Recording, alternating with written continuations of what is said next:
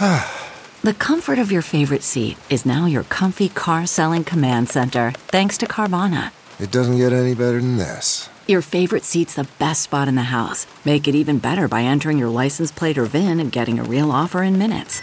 There really is no place like home. And speaking of home, Carvana will pick up your car from yours after you finalize your offer.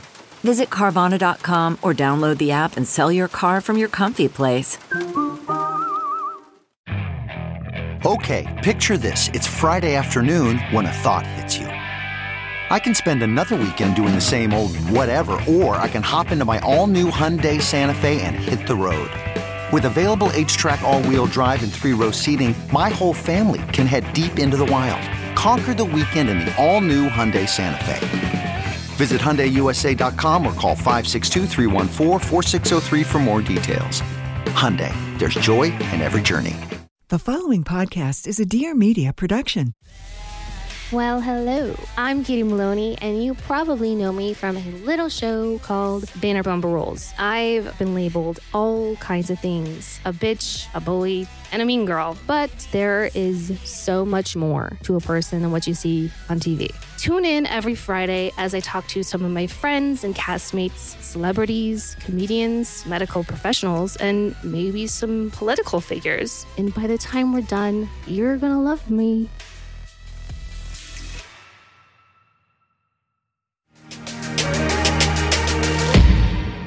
Hi, friends, and welcome to the Papaya Podcast. I'm your hostess, trying her mostest, Sarah Nicole, and each week I'm going to be dishing out some sweetness mixed in with some seeds of wisdom or something like that. So get ready to get inspired, get candid, get real, because we are all in this digital space together.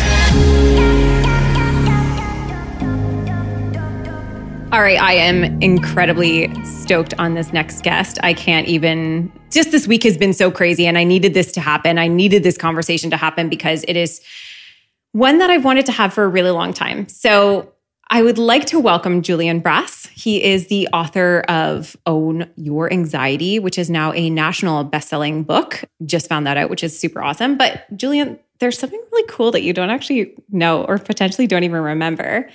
So a year ago, you wrote me an email, almost like to the day. And this is what you said. And we've never met. We've never met before. I'm not going to read the whole email. That's great. You said, all I can offer you right now is to say that I'm happy to make your acquaintance, to support one another's endeavors, and who knows, maybe even collaborate someday. It's so important to surround ourselves with positive people in the same path in this social media world. With gratitude, Julian. And here we are. It's been a year. Wow. And I was like, I remember that you emailed me at some point, and I was like, I want to go find that. To be honest, in social media, it can be very isolating, and you often feel like you're a lone ranger in this world. It's very rare that somebody reaches out and says, hey, like, just support what you're doing. I think what you're doing is cool, and like, happy to meet your acquaintance. And so when I went back and I read that and I looked at the date, I was like, you're kidding. A year. I'm so glad you just brought that up. And it's crazy. I actually got kind of emotional because I remember writing it and not having anything other to offer you except for that at that time, you know? I think in life, we're all running around like thinking, what can I give? What can I give? What can I offer? How can I make myself sound important? And I used to have a big media company for almost a decade, and I could use that all the time. But in that moment, a year ago, Sarah, I was like, I don't have my media company. My book's not out. Yeah. All I have is me. Yeah. And I'm just going to put myself out there and say, I appreciate you. It honestly was so important, especially as a man to a woman, like to feel like you have allies in this world and in this space. It felt really important. And it was like actually a really kind gesture of yours. And it allowed me to start following you and to start connecting with what you were getting into, and to talk about anxiety in a way that went from something I really felt sad and scared about for most of my life. I grew up with my mom and my sister were both diagnosed with anxiety, and my mom had depression. And I was the one who didn't have anything. I was the one who got to like, quote unquote, like I was the good one. I got to be the good egg that was their support and their rock. So when I grew up and I went through trauma and was eventually diagnosed with PTSD and anxiety, it was this gutting moment of I'm not good anymore, and I'm not this person anymore, and I don't get to hold that. So when you suddenly have these diagnoses, you start to like cling to anything that kind of makes you feel normal. And I've had it taught to me that, you know, I am not my anxiety. It is a pillar of me and it's something I walk with and journey with. But I don't know that anybody talks about anxiety like you talk about anxiety, which is just, it actually makes you feel, I shouldn't say excited to have it, but you've channeled it in such a way. So take some time, tell us your story. How did you get from, like you said, you owned a big company and now you're doing this. You've got this book and you've led this entirely new journey, which is so inspiring. But I'd love for you to tell that story. Sure. Yeah, a lot of people are craving reinventing themselves, you know, and saying, I really want to do that, but this is who I am. Yeah. And there's a lot of fear around, you know, making these big moves. So I can definitely appreciate that most people listening probably have like that thing they want to do, but they're afraid to do it because, you know, we put ourselves in these boxes. We're like, I'm this person. This is my career. This or is my... people put you in the boxes. And then we often accept that box they put us in. The next thing you know, 20 years later, we're like, oh, I'm still in that box. That box has become me. But no, it hasn't become you. It's just the physical you, the you that the outside world sees. Yes. So for me, I started my old business, Notable, which is now called NotableLife.com in 2008. Until then, it sounds very similar to your actual upbringing in the sense that I had zero anxiety ever. And some people in my family did have anxiety and I heard about it, but I never once thought that it affected me. No. I was like the happy kid running around, not a worry in the world except for like how much fun can I have? Can I jump on that swing or go on I love those? being a kid. I know, it's fun, isn't it? Yeah. I know. The older I get, the more I'm thinking, how can I be a kid? And I just, you know, I thought I'm invincible to this stuff. Yeah. And I didn't really think about it much unless it was around me. Yeah. And then after living in Cali, working in Silicon Valley for a couple of years, I moved back to Toronto when I was 24, and I started up Notable from a little apartment, very humble beginning. There wasn't, you know, funders or investors behind me. It didn't have a partner. I didn't have like a big group of advisors or a board. Yeah. It was just me, and I got anxiety out of nowhere. And I suppose looking back, it was all because I had such severe fear of the unknown. Ugh. I was so scared of what the future held. And I had grown up always being very, very driven to build businesses. I've had random little side businesses since I was 8 years old. Like, wow, look at you. You're an entrepreneur. Yeah, at heart, I am. Yeah. You know, it's funny. When I was 8, that business was actually stress balloons. You're kidding. No. So, like, were they the kind that you fill with like cornstarch and like you can like squeeze them? I would fill them up with the sand of the sandbox at school. Oh my gosh. And buy the balloon for $0.25 from the dollar store and sell them for a couple bucks. And it's funny because now I'm in like the anxiety and stress game. It's hilarious. You manifested this from your 8-year-old My mom pointed that out. She's like, you've been doing this forever. But so sweet. Yeah, so it's kind of hilarious. So anyway, I've always since I was young been able to sort of fend for myself and like know how to, you know, make money and feel totally independent. Yeah. And then I'm 24 years old and all of a sudden I'm on my own, but I have nothing behind me and I have some real world expenses now. Like I've got to pay rent and I've got to put food on my table and all that stuff. And I have the status in my mind of someone who's always been known in their friend group as somebody who's figured it out, who's made it, right? Even after I went to Guelph for university, shout out Guelph. Take Guelph. I had a great job in Florida doing finance in South Florida. And then I had a great job in Silicon Valley for 2 years. I never once didn't have something kind of like cool behind me. But now I'm starting this thing. Yeah. And people were like, what is this idea? Yeah. It makes no sense. In 2008, people weren't ready for that almost. Yeah. And I got zero love. If anything, my friends and my family were like, why would you ever leave California to come back here when winter's coming to start this stupid idea? Yeah. And I mean, I'm a little bit with them on the winter thing. I know. Today's a cold one. It's cold. And Sarah, it just got ugly quickly. And I got really bad anxiety. And I started to truly, truly fear the current situation, the future situation, all the situations.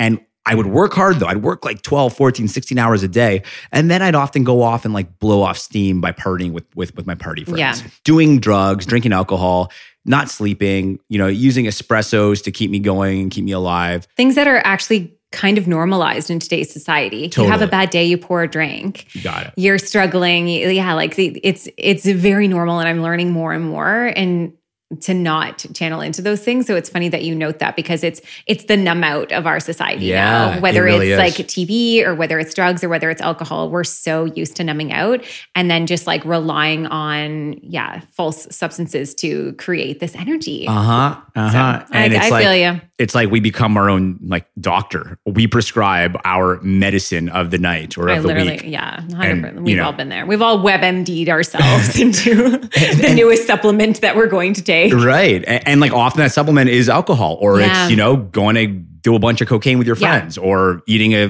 tub of ice cream, or pizza binging, like, or Netflix, or whatever it is. Yeah.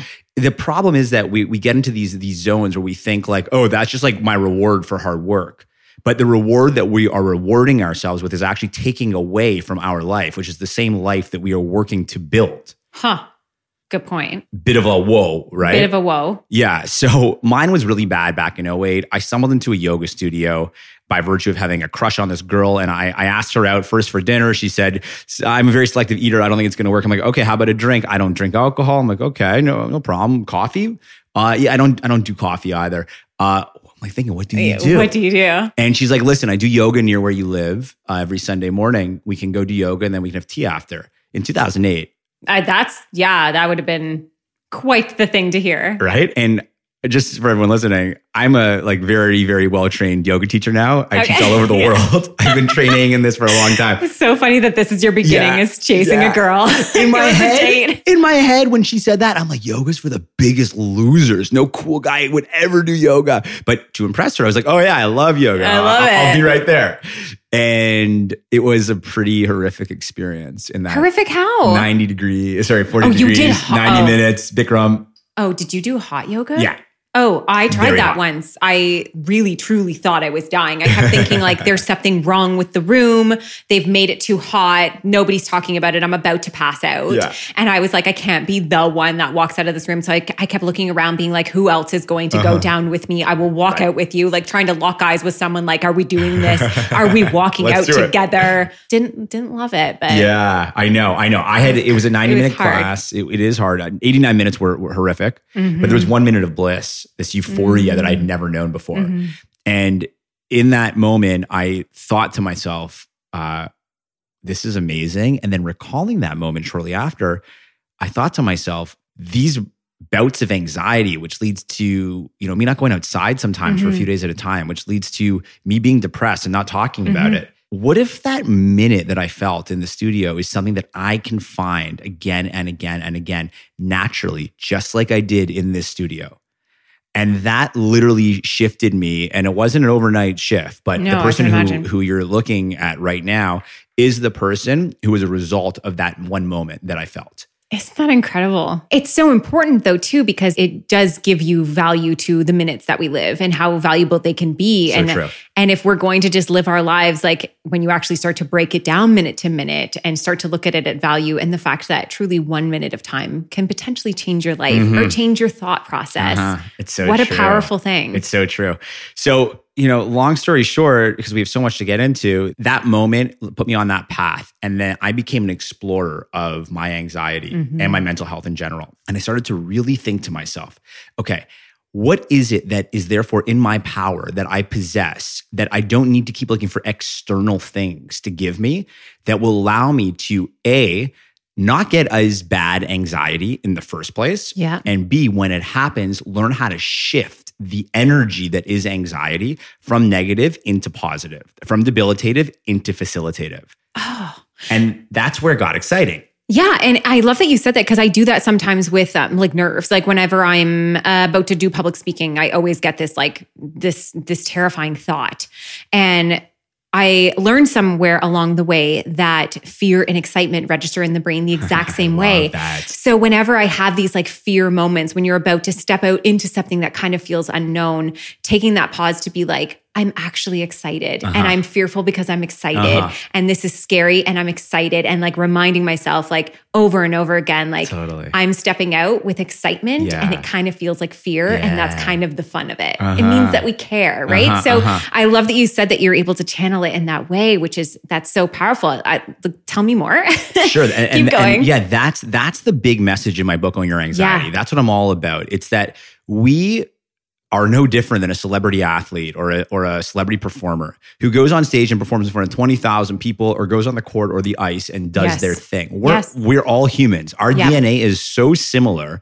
We are far more similar than we are different, even if we look completely different. Yeah. The makeup of every human is quite similar. So I thought to myself, if these people, these household names can do it, why can't I figure it out? I'm already sort of on the track. I'm starting to see that when I think certain thoughts, eat certain foods, don't do certain things, sleep better, I'm getting way more in the driver's seat of my anxiety. So why can't I learn to just do it more and do it better? And when that started to happen, that's when life got really exciting. My old business started to flourish, for one. It started to flourish. I didn't realize that this all happened coinciding with each other. Yes. I really thought it was like the business and then left and did the anxiety thing. I didn't realize that you were actually nourishing both. I was hardcore into figuring out how to nurse this while building that business. Incredible. And that business, notable for anyone who doesn't know it, especially back then, it was really all about being a notable young professional. So as the founder, I thought I can never tell anybody how afraid I actually am. Yeah. It was a different world back then. You know? I was voted. I had a nomination once in the Notable Awards and I lost. And I had to hold up a sign that says "not so notable." It was hilarious. Oh my It was gosh. after your years. It was after me. Okay. It was still I hold no so responsibility. I'm like, it was a humbling moment in my story. I'm thinking to myself, as you said, I'm like, wait a The second. Notable Awards. Wait a second. I don't remember you being okay. It's because I no longer own the business. Okay. Yeah. Deal. Good times though. But I'm very aware of Notable and like what they've done. And it's a very community binding organization, right? So really cool kind of stuff that they did. And that's why I thought it was so neat hearing that you were kind of the starter of that. It's an amazing community that you know, I guess I started in 2008 and the new owners who already had it now for a couple of years have done amazing things to keep growing and fostering. It's beautiful. Yeah. I can tell you, and I've never thought this before, but I can tell you as we speak, I'm thinking to myself, if only I had the guts and the vulnerability back then that I do now, we would have spoken about mental health in a big way. And I would have gotten right behind that in 2011 and been like, hey guys, you want to know something? I'm fucking scared. Yeah. And I am doing this shit all by myself. 100%. And I wish I had someone I could talk to. Yes. Like I would have done that in a heartbeat. And I'm learning this as we go. It's like we all have this feeling that everyone else has got it figured out. And I remember saying it on my very first podcast episode. I had no idea that this would even be a success. Like I had no idea. I thought if one person listens, cool. And I said the line, I don't know what I'm doing, but I'm doing it anyways. And somebody actually wrote it into like a quote and stuff. I didn't realize how many people connected with this like common sentence. And I'm like, none of us truly know. Like we have factors of it figured out. And I think that that's so important too, that like, yes, you're somebody who's now really mastering and understanding this stuff about anxiety. And that is like what you're bringing to this puzzle. We all have these things that we've learned and we've journeyed through, and that becomes like our puzzle piece so that we come together as community, we get to experience and learn from each other so much experience that one person can't ever do alone, which is why it's not a race and it's not a competition. It's truly like your life experiences and my life experiences and how yours might actually click into mine and how mine might click into another's and this constant connectivity. I love thinking about it that way because it makes me look at humans so differently, makes me look at mental health so differently. And I love to remind people when they're listening, you might not connect with these stories. You might not have anxiety. You might not have these feelings at all, but guaranteed somebody in your life does. And this is going to make us better support people and better community members when we understand these key little pillars of other people. Right. So that's why I find it, I love that. I My love little that. tangent. Yeah, I like that tangent. I could stay on that tangent all day, Sarah. I want to move soon into a lot of the book for your viewers and your listeners so that they can really get some tools. I've been, so you've been on tour this week and I've been like watching your lives and like watching you speak. And it's like, it's been such a teaser to getting to today because I'm like, I literally could talk to you forever about this because it's so cool. I'm so excited to dive into your book. Like I think it's going to change the world if it hasn't already. I know, like you've already said, it's a national bestseller. Like that's international bestseller. Like, holy crap. Yeah. We needed this. We do. And the only reason that it became an international bestseller right away is not because I'm a celebrity or have like the biggest following, you know, it's because the world really wants this message. Yeah. So coming back to how you sort of first said what really is unique about this message, own your anxiety, not manage, not cope, not beat. It's because of that moment that I shared a few minutes ago about how all of a sudden I realized, you know what, if I can take that negative debilitative energy and move it into positive and facilitative energy, and then I can go and be, LeBron James on the court, but Julian Brass in the boardroom, and Julian Brass with my health, and Julian Brass with my relationships, but a better Julian Brass than existed at that time. But if I can use that natural source of energy to be the best Julian I can be, then all of a sudden, that is my secret edge. That's my weapon. And frankly, that's what made Notable successful, I believe, because we were a small little team at the beginning, very, very small, but you couldn't hold me down, because as soon as I tapped into that energy, I was like, okay, like I'm literally unstoppable. But it's because this might sound insane to some people listening. I would close my eyes and picture this ball of energy that was really negative and really scary and overpowering. And I would see it shift from that into this positive, loving, natural source of energy. You visualized it. I visualized it. It's funny. A lot of people will ask me, because I work a lot in the body confidence space. And a lot of people will ask me, like, how do you move past those negative thoughts? And for me, it was genuinely a choice that I started making. And I didn't realize that I had that power. And I think that so many of us feel so captive by our thoughts and by our minds that we don't understand how much we have the ability to change them so quickly and what power we have within those moments. And, it really is, for me, I visualized it like if this was me and my mind and I closed my eyes and it was somebody talking to me and myself, I walked away from it. And so I had the same type of visual type of moment. And I always just thought I was just a very visual person and I needed like a tangible story to kind of put to it. But I'm like, this is what I would teach my kids. If a bully is talking to you, I don't want you to fight them. I don't want you to defend yourself. I want you to walk away. And I want you to walk away with love. And I want you to create a new conversation, one that's much kinder. And when I realized that I could do that for myself when talking to myself in the mirror, it truly did change the way that I started to process those thoughts. And it did get easier. Right. So when you talk about channeling these things and you've done this like ball of energy thing, does that work for most people? Yeah, it does. It does. I mean, maybe and it might look a little bit differently to each person, but it does. The theory does. And the theory is sort of similar to something you had mentioned about when you would turn your fear into excitement when you're going to public speak. Yeah. One of the things that also really inspired me to write Own Your Anxiety was I was going to public speak. Yeah. And this is long before I was speaking all the time publicly. Yeah.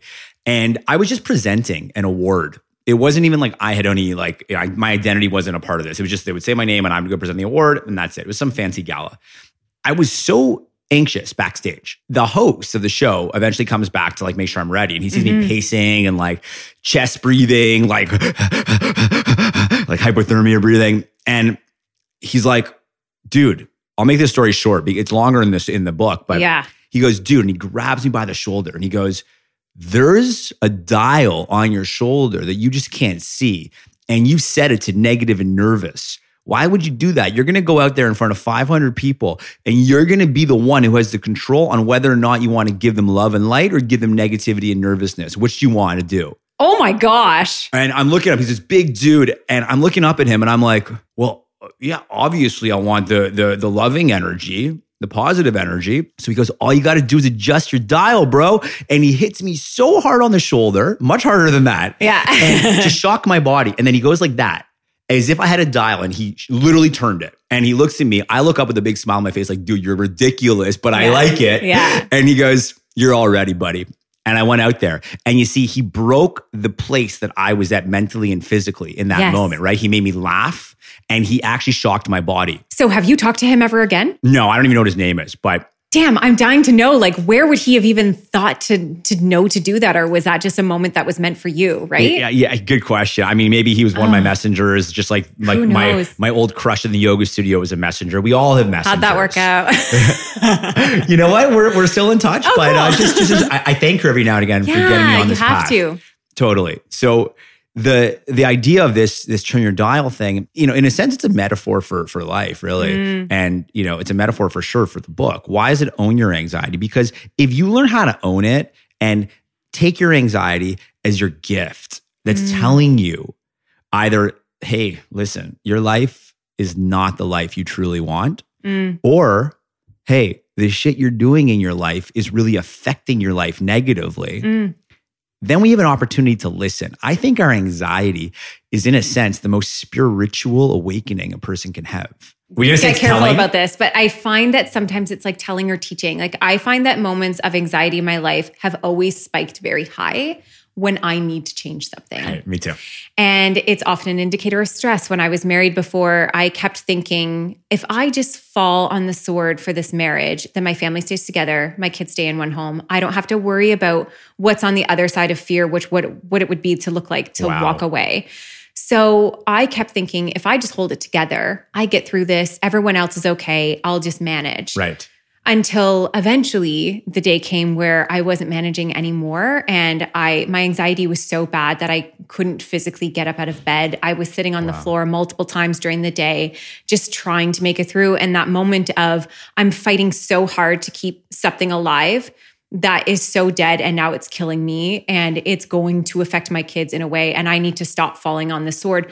The same things have happened over and over and over again. When my anxiety gets bad, I'm starting to learn to listen to it. When it's peaking, I know and I will have a full blown, I get very symptomatic anxiety. So I don't get the worry and the stress in the same way. I get an elephant on my chest. I can barely breathe. Sure. And it's frustrating because everyone's my husband will look at me and he'll be like, well, what is it? What are you worried about? Right. I'm like, I don't have a thing. Can I teach you something right now? Yeah, I would love for you to. Can I jump in? Okay. Yeah.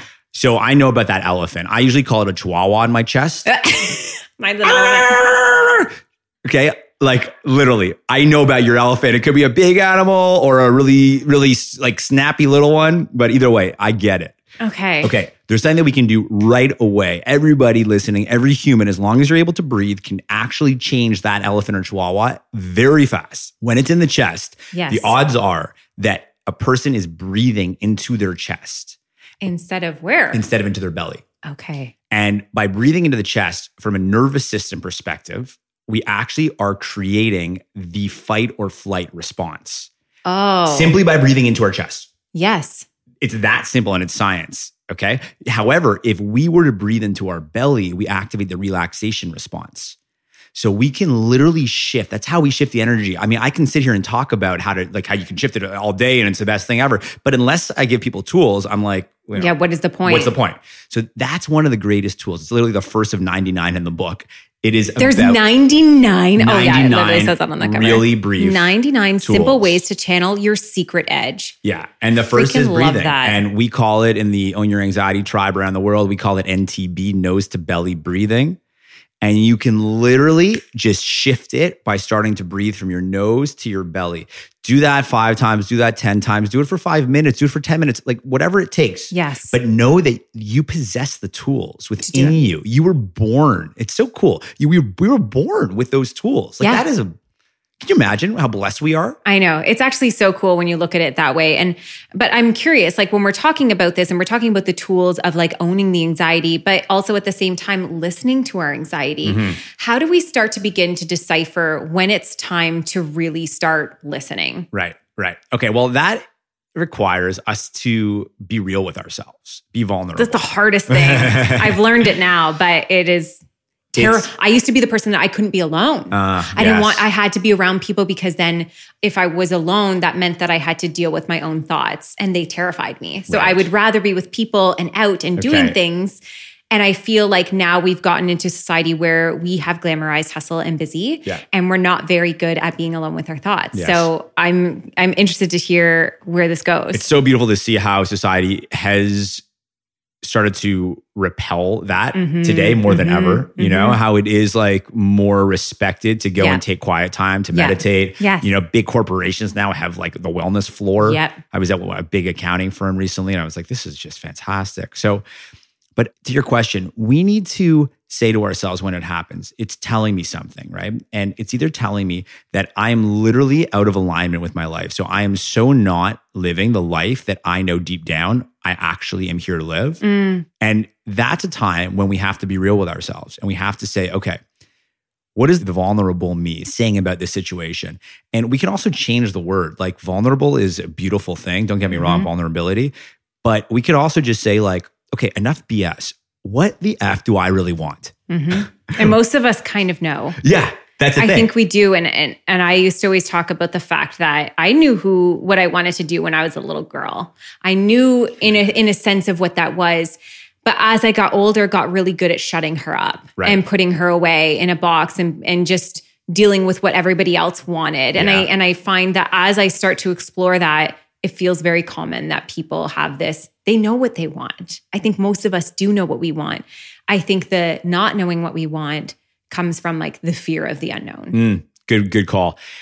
On knowing what we want, for anyone listening who doesn't know what they want, I would love to suggest a little exercise that I call define your values. We also speak about that in the book. The reason why we need to define our values is because what about if someone doesn't know what they want, or they think they know what they want, but they've it's like reactive sort of thinking what they want. Oh, I just saw that nice car on the road and it looks really good, so I want it. Oh, right? Very different. I just looked at that picture online and like, I love what he or she's wearing. Yeah. Oh, I want it, right? But what about the quiet, self-reflective work, pen to paper, writing down what you truly want? And by the way, this is a big idea I'm going to share. What we think we want and what we value are often very different. Wants come and go. Values, those are much more steadfast. They'll stay with us for a long time. Oh. The wants, every season I might want a different shirt. Yeah, true enough. Right? Every 3 years or 4 years when my car lease is up or before the lease is even up, I might want a different car. But that's different than values. It's different than my values. Interesting. Right? But we chase the want instead of living with our values. And I read something really interesting the other day. I'm reading the book, 101 Essays That Will Change the Way You Think. Cool. Great book. So cool. And in this one essay, it talks about that when we're seeking happiness, we're actually seeking an experience that we've already had, which is why it ends up being so disappointing. And I'm probably misquoting, I don't even care. But it made me understand, like, you're right. We actually don't know what will make me happy. You're choosing it based on what has in the past made us happy. And we're trying to like channel it into a new thing. But when we try and channel it into a new thing and it's unsuccessful, then we feel like we were just wrong and that's not what made us happy. Instead of truly just seeking this, like, it kind of talked about this whole idea of like living in the moment is not just like some voodoo crap. Like it actually is like genuinely, we were designed to find our happiness that way. We weren't designed to like just repeat past experiences of happy. Right. It's so mind-blowing when we look at it that way. And I love how you broke it down between, values and wants, because you're right. Like in terms of what I want right now is completely different than what my values are. Right. And so when somebody's struggling and not knowing what they want, and now they've broken it down by these things, what could that really look like? Well, first, it's all about putting down what those key values are, whether it's, career or financial or relationship driven. That can be like your romantic relationship. It can be your friend's relationship. It can be whether you're a parent, what parenting's a value. I would sure hope if you're a parent. Yeah. It can be, what's your lifestyle? Like how often are you traveling? It can be your health. I want to be healthy. Everyone says I want to be healthy, but what does that actually mean? Yeah. Do you want the 8-pack? Or are you happy without it? Like, what if it means not having an 8-pack is you're healthy? You got it. But see, most people were fed to want the 8-pack. Yeah. So if you actually don't care about it, why are you calorie counting every day? Wouldn't if you would rather just be a healthy person? Healthy does not mean 8-pack. In fact, most of the 8-packs are not even healthy because they're not putting the right things in the body. Yeah. But if you want the love of yourself, and I know your audience is all about body confidence, if you want to feel that love, you need to define what your values are. Yeah. Otherwise, we're chasing a dream that doesn't exist. It's so true. And I think a lot of this comes down to us being willing to listen to ourselves. And I feel like that's been my big awakening in the last couple of years, is being willing to be alone with my thoughts. Because I was like, we talked about healthy. When I lost 100 pounds, I truly was fed this idea that diet culture sold me, which was if you lose weight and you're thin and small, that's healthy. Like that's a really good thing. And there were healthy aspects to that journey, but that wasn't what gave me health. And at the end of it, understanding that what was also healthy for me was enjoying pizza with my kids on a Friday night and then watching a movie and being slow and being still. Oh, so nice. And in those times, or days where I was like, it's actually not a good idea for me to work out today. I'm not feeling well and I'm going to rest instead. That is my exercise, honor your body. Is doing that.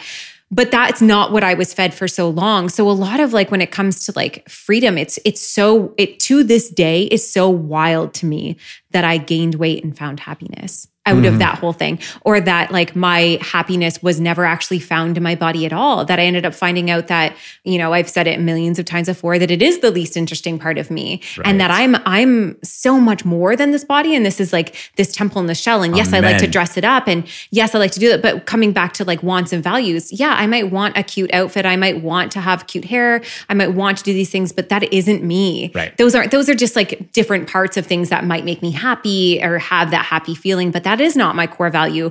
My core values are coming down to having that slice of pizza with my kid on a Friday night, because that is an irreplaceable moment. And that is not something I get back. And it is so worth not having an 8-pack for. I was like 114 pounds in a size 0, and I never had an 8-pack. So it's like not happening for me anyways. So, but really letting that go, and that expectation on life and what we've been sold is happy. Right. Because when you look around at the most marketable things, it's hustle makes you happy. You know, having a really good, we talk about it all the time. You know, you meet somebody and you're like, what do you do? What do you do for a living? Good job will make you happy. Job, are you getting married? Are you dating? Are you getting married? Are you having kids? Like, it doesn't feel like it's ever quite enough. And it doesn't feel like you ever really get to be you when society is constantly placing these milestones on your story, so that it does look like somebody who is, you know, potentially a single mother, or, you know, never been married, never had kids, whatever it is, doesn't have the career, or potentially just really happy working in a very simple type of job. These aren't failures. These are actually their personal values and successes coming to light. And we have to stop these standards of what we see as success and start valuing people on like how they're actually living from the inside. Right. And are you living your value? Right. That's it. Like, are you or are you not? And if you're not, be bold enough to say, no, I'm not. And by the way, if you're not, your anxiety is going to be super sky high. Yeah. And that's when it's time to say, okay, why are you talking to me, anxiety? Yeah. What are you trying to tell me? Yeah. And then when we listen and we say, okay, I'm going to make a change. And there's so many examples. Yeah. Right? There's the person who has the job but wants to be the entrepreneur. There's the person in the toxic relationship that wants out. There's the person who is, you know, binge eating 5 nights a week, but just knows that they are better than that. There's so many examples. We could go on and on with that. It's the person who decides, I'm going to listen and I'm going to act. And I know it's hard, but we can all make a small, minute improvement every single day. We really can. It's that person who will be on the path of self-evolvement and the path of self-love. There's no greater form of self-love than to actually do what you want, but not on the surface level you, the deep down you, not the instant gratification you, the future self you, right? That is the greatest act of self-love. Society needs to stop talking about like self-love, like, oh, it's my cheat day. Like, no. I get it, but why is that self-love? Yeah. Self-love is listening to yourself and living a life that you want. And that's the truest form of freedom. Yes. That's the truest form of happiness, when we're actually living the life that we want. And at the same time, understanding that bad times don't have to be bad times, like in the sense of how we look at it. Now I have so much perspective in the sense that like I had so much bad happen, and then you come into good and you're like, now I cherish that bad so much. And when you have a bad day, I'm like, this is teaching me something.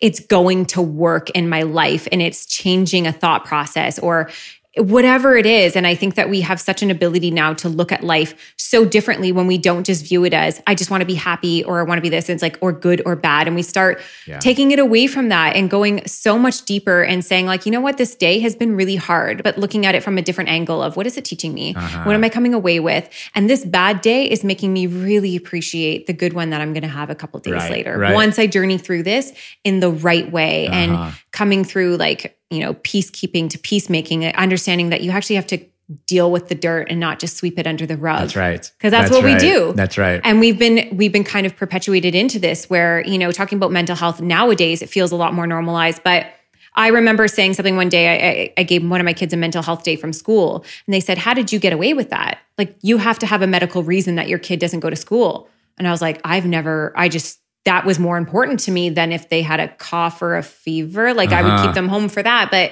if they genuinely need a mental health day, that's important to me. Like I honor that. It kind of woke me up to the fact that like we're still living in a world that is just slowly opening their eyes to wow, mental health's really important. And if we want good employees and if we want good people and if we want well-nourished children, that is a pillar of them that actually affects all other avenues of their life. Does. And they're going to be so much better in their job, in their workplace. But we still haven't seen mental health days become something that is just as normalized, right? I want to see that. You just really inspire me. I've never even heard of a mental health day, but I remember. I literally give my kids them all the time. That they have more of those days than anything else. That's and you know brilliant. what? And it's such a listening, and my kids understand it now. They're so valued that they now know when they ask for it, it is a serious ask. You don't just fuck around with me and you say, I want a mental health day. You need it, and I will give it to you. Right. And then That's it's so incredible to see what they end up doing, because oftentimes it goes, my son asked for one very recently. He has a learning disability and he just recently switched schools.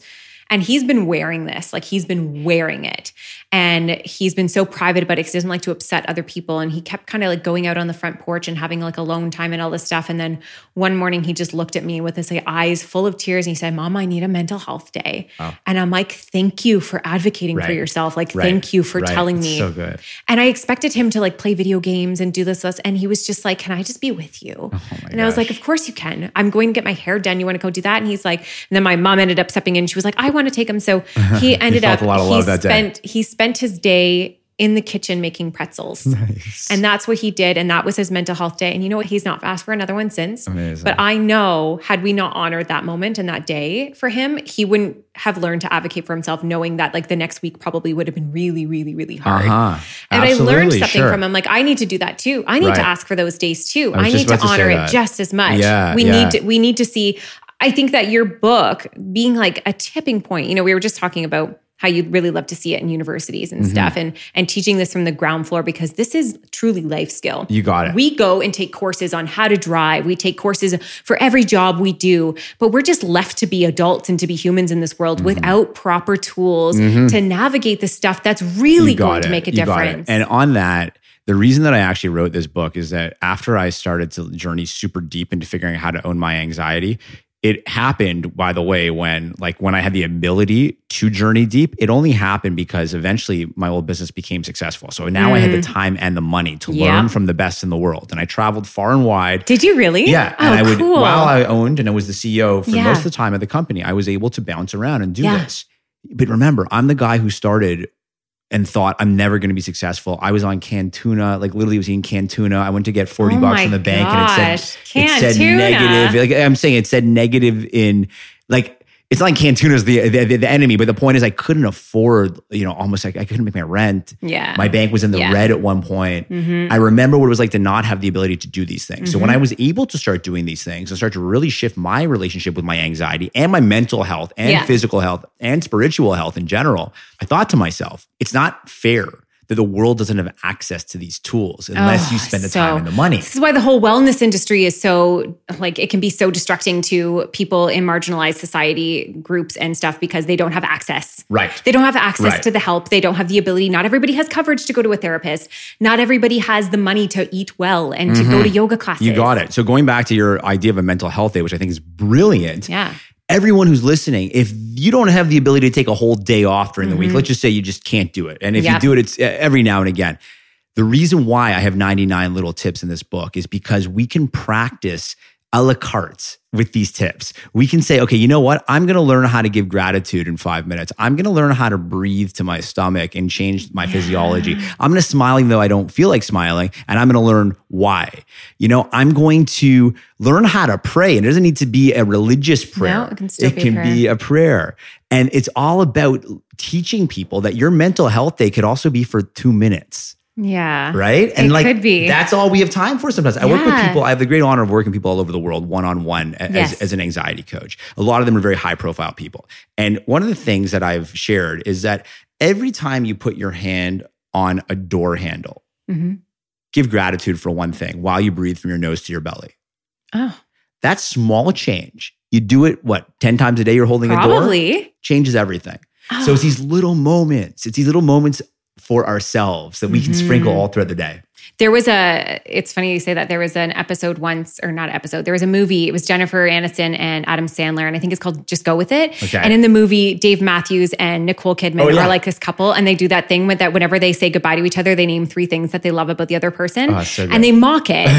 It's like supposed to be funny, but it's truly like, it's something that I've started to do in my brain. Like when I say goodbye to my kids, I like think something that was really positive about them. And it's channeled goodbyes in a different way, especially with shared custody. It's kind of like, and I've done that so secretly, but then when you channel it like that, I was like, oh, opening doorknobs and thinking about how we can be intentional about that singular moment in a day. I've got another one for you. I was going to say, there's 99 of these. This is insane. So check this out. And the book's broken up into 3 sections. I'm so excited. I'm so excited too. For you, own your body, own your mind, own your soul. Okay? So let me give you another one on the same idea. There's a tip called do the mirror trick. Mirror? Like a mirror trick. Okay. Yeah. So it was inspired by a real life thing that happened. I was flying to LaGuardia. If anyone knows that flight from Toronto to New York, my gosh, it's a small plane, right? It's terrifying. Small plane. There's rows of 1 on the left and there's rows of 2 on the right. Yeah. Often it's very quiet in the morning because there's so many. So to my left and then 1 seat ahead was this woman. And I was in the row behind to the right. So I was diagonally looking at her. A very well-dressed woman, probably in her mid-40s. As we're landing, she takes out her phone, okay? And now we're landed and she's now in selfie mode. And I'm like, oh, is this really well-dressed woman who seems to have it all just going to take a selfie? Or, okay, whatever. Hey, I'm in New York. Sure, who am I to judge? Go for it. But she didn't take a selfie. She started to talk to herself. What? Into her phone. And she started to say, I could hear her lips. They were going, you got this. You got this. You got this. You're beautiful. You're beautiful. You Get got out. this. She inspired me. She has no idea who I am. I don't know who she is, but I saw her in that moment. And she inspired me to create a little part of the book where it says, do the mirror trick. And I encourage people that every time they walk by a mirror, no matter what that reflex thought is, oh, you look tired. Oh, why are you wearing that? Oh, you gained 2 pounds. Like whatever the voice says, to not end the conversation without a compliment. Oh, I love that. It changes the game. You know what? And people always like, it's like that whole fake it till you make it thing. But sometimes you don't realize, there's that whole sociology around, or I don't even know if that's the right word, but like smiling. If you smile even when you're not happy, you will actually start to generate that. Well, because we create a positive chemical reaction in the mind. It's actually so scientific. It's so down to our biology of our bodies, right down to, I say it to my kids all the time because they always like to complain about the cold in the winter. And I say every single time you say it's cold, we all feel it so much more. Oh, it's so let's so say true. let's say something positive and then we'll feel that instead. Because it's true. The second you're with somebody and they're like, oh my gosh, my face hurts. You're like, my face hurts. Like, you're right. And we don't realize how much we're spreading that negativity, especially when we do talk to ourselves and we're doing it all the time. And then we're bred into being people's friends and daughters and parents.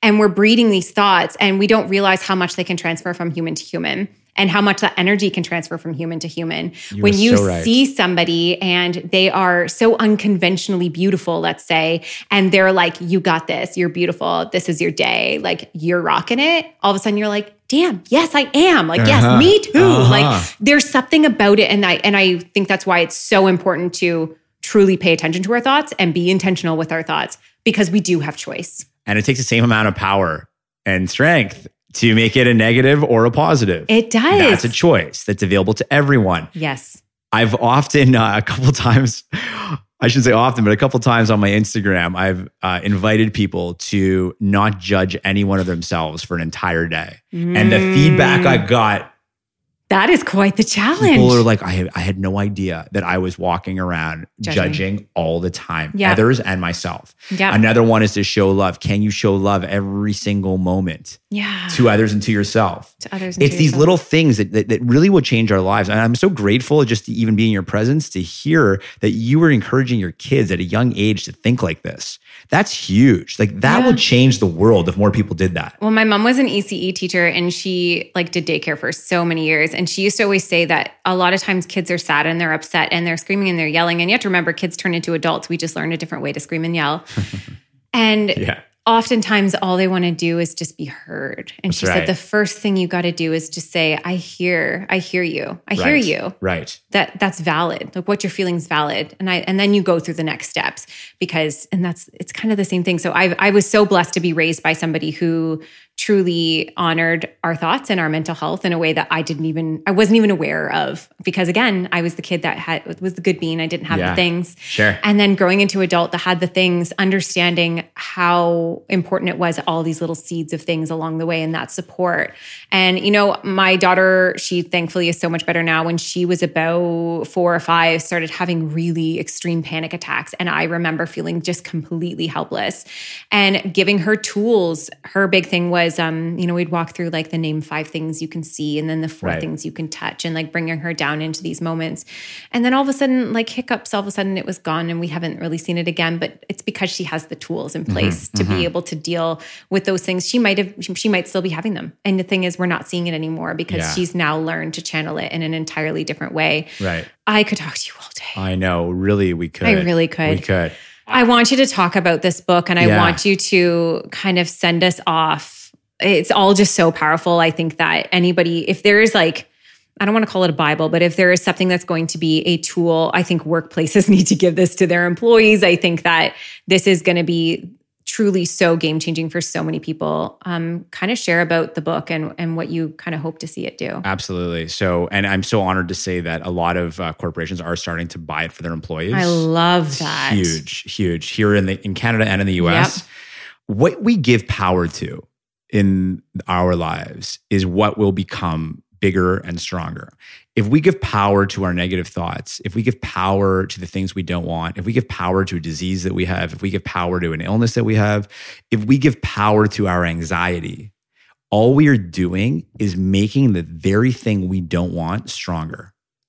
And the bigger it gets, the scarier it gets. It can be a little, cute chihuahua, or it can be that big elephant, And it depends on how much power we give to that very thing. So people don't want to feel anxious. No.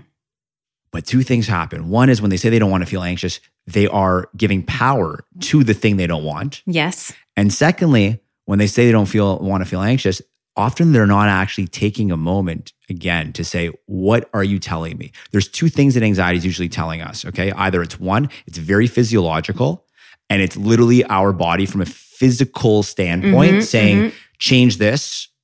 It could be I need more of something or I need less of something. Yeah. It's, sleep, food, drugs, relationships, whatever. It's telling us something. Yeah. And then there's the metaphysical. The metaphysical is a much more value-oriented conversation like we had earlier today. Yeah. So I want to leave everyone understanding that there's 2 things to explore, and that as individuals who are walking around in these brilliant machines that are our bodies and our minds and our souls, there's always something that is being discussed internally. Yes. The question is, are we going to listen? And if we're going to listen, how will we listen? Are we going to listen in the driver's seat, or are we going to listen in the back seat?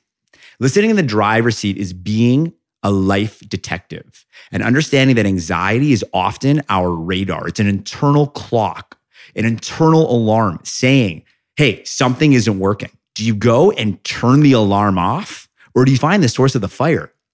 Right? Own Your Anxiety is about finding the source of the fire and then learning how that can elevate our lives day to day, but also how we can then shift it with those tools to go out on the basketball court of life or on the ice or on the stage of life and thrive. My heart is pounding right now.